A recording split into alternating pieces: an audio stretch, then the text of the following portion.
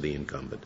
There was testimony in the record that those who have a primary might actually get a bump over others who are not challenged. But as the district court pointed out, in Vermont, what makes Vermont different is that our primary is late. It's the second Tuesday in September, and so it's less than 8 weeks from the general election. It's not like having a primary in the spring. And as the legislature during those 65 hearings considered the campaigning, they considered all kinds of campaigns, including contested primaries and not. And again, average spending in these campaigns was, with minor exception of the single-member Senate districts, of which there are 3, that average spending was below these expenditure limits. So in the average campaign, you could actually spend more than on average is being spent. And the issue, when you've got competing constitutional interests, is whether we address our problems of corruption,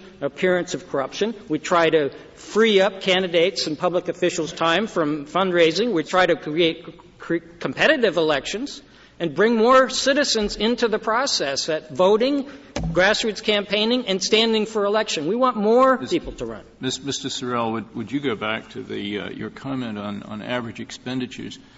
Do we know from the record how many of the contests on the basis of which the average was calculated were contests in which there was a contested primary? We don't have that evidence in the record. What we have is that the experts looked at total spending, which would include primary spending and general election spending, and our figures went from that. And our expert, by the way, considered all races, even those for which campaign finance reports were not filed, meaning that the candidate hadn't raised or expended more than $500, and assumed $500 in spending in each one of those races. So our average spending figures actually might be a little higher than reality. Was there any